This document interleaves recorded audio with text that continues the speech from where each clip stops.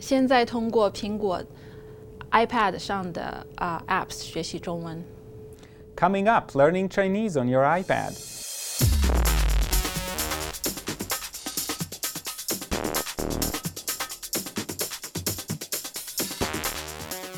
Hi, my name is Guy Trainin. And I'm Qizhen. And this is Tech Edge. And today we're going to talk about learning Chinese. So if you've ever wanted to learn Chinese or you want to teach your students Chinese, we've really looked at some apps that help you do that. So let's start with the apps. Okay, so let's first start with the Write Chinese. Okay. So for this app, it will teach you how to write every stroke for each character in Chinese. And we started with a very simple character that even I can make. So it made it on the left, and now I can take my finger and make it on the right. And then I did it in 4 strokes, but then I can take the sketch off and see how well I've done this. And not so well, but close. And the thing I like about this one is it reads you the sound. Yes, you can practice this over and over.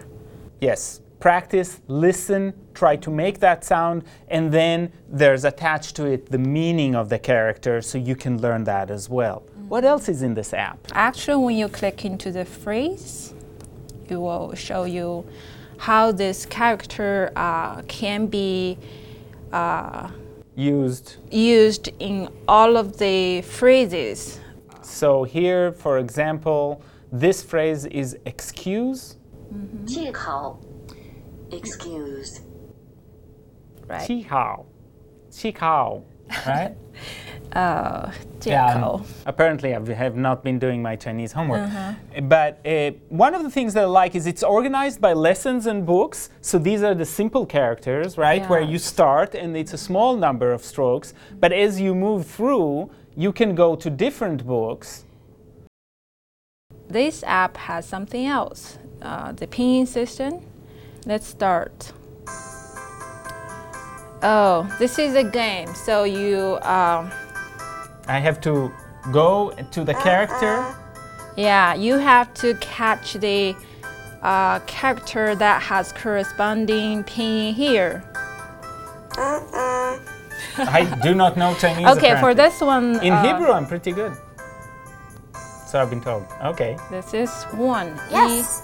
Yes. Okay. Okay, so this is just a practice game. And I see that there's character puzzles. So there are lots of options to practice. Right. But really, this is the part I like the best, is the ability to practice the character, listen to what they mean, and the phrases they show up with is really, really interesting. And you can see that it quickly becomes a lot more complicated. So this is a 5-stroke character. It's a little bit harder. And if you go further, you can get this one, which is a 16-stroke character. Yeah.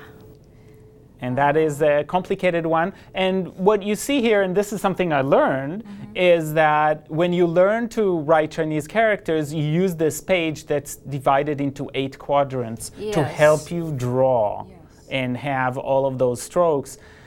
I'm still at the beginning lesson, though.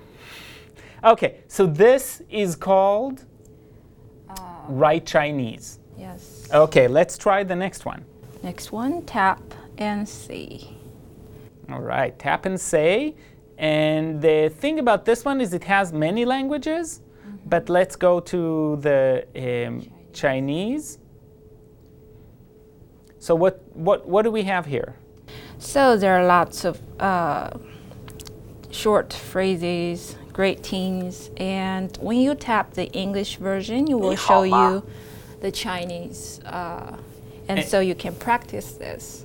Ni hao ma? This is a great app because it's a whole phrase. It's not really trying to teach the strokes, although it is written in Chinese up there and transliterated as well, so you can follow. Right, there is English and there is the character, and this is how you say it, how you pronounce it. And so you have greetings, you have some essential phrases, yes, no, thank you, and then numbers and colors. This app is called Tap and Say. And it has multiple languages, including Chinese, so that's fantastic. Okay. So the next app is Chinese 101.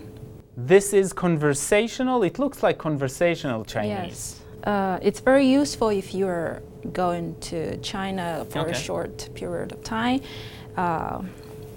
So, for example, you can use this to take the taxi. Okay, so let's see the first one. Take the taxi.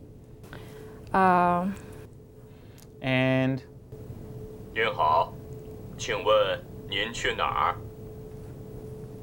你好，我去北京饭店。北京饭店到了。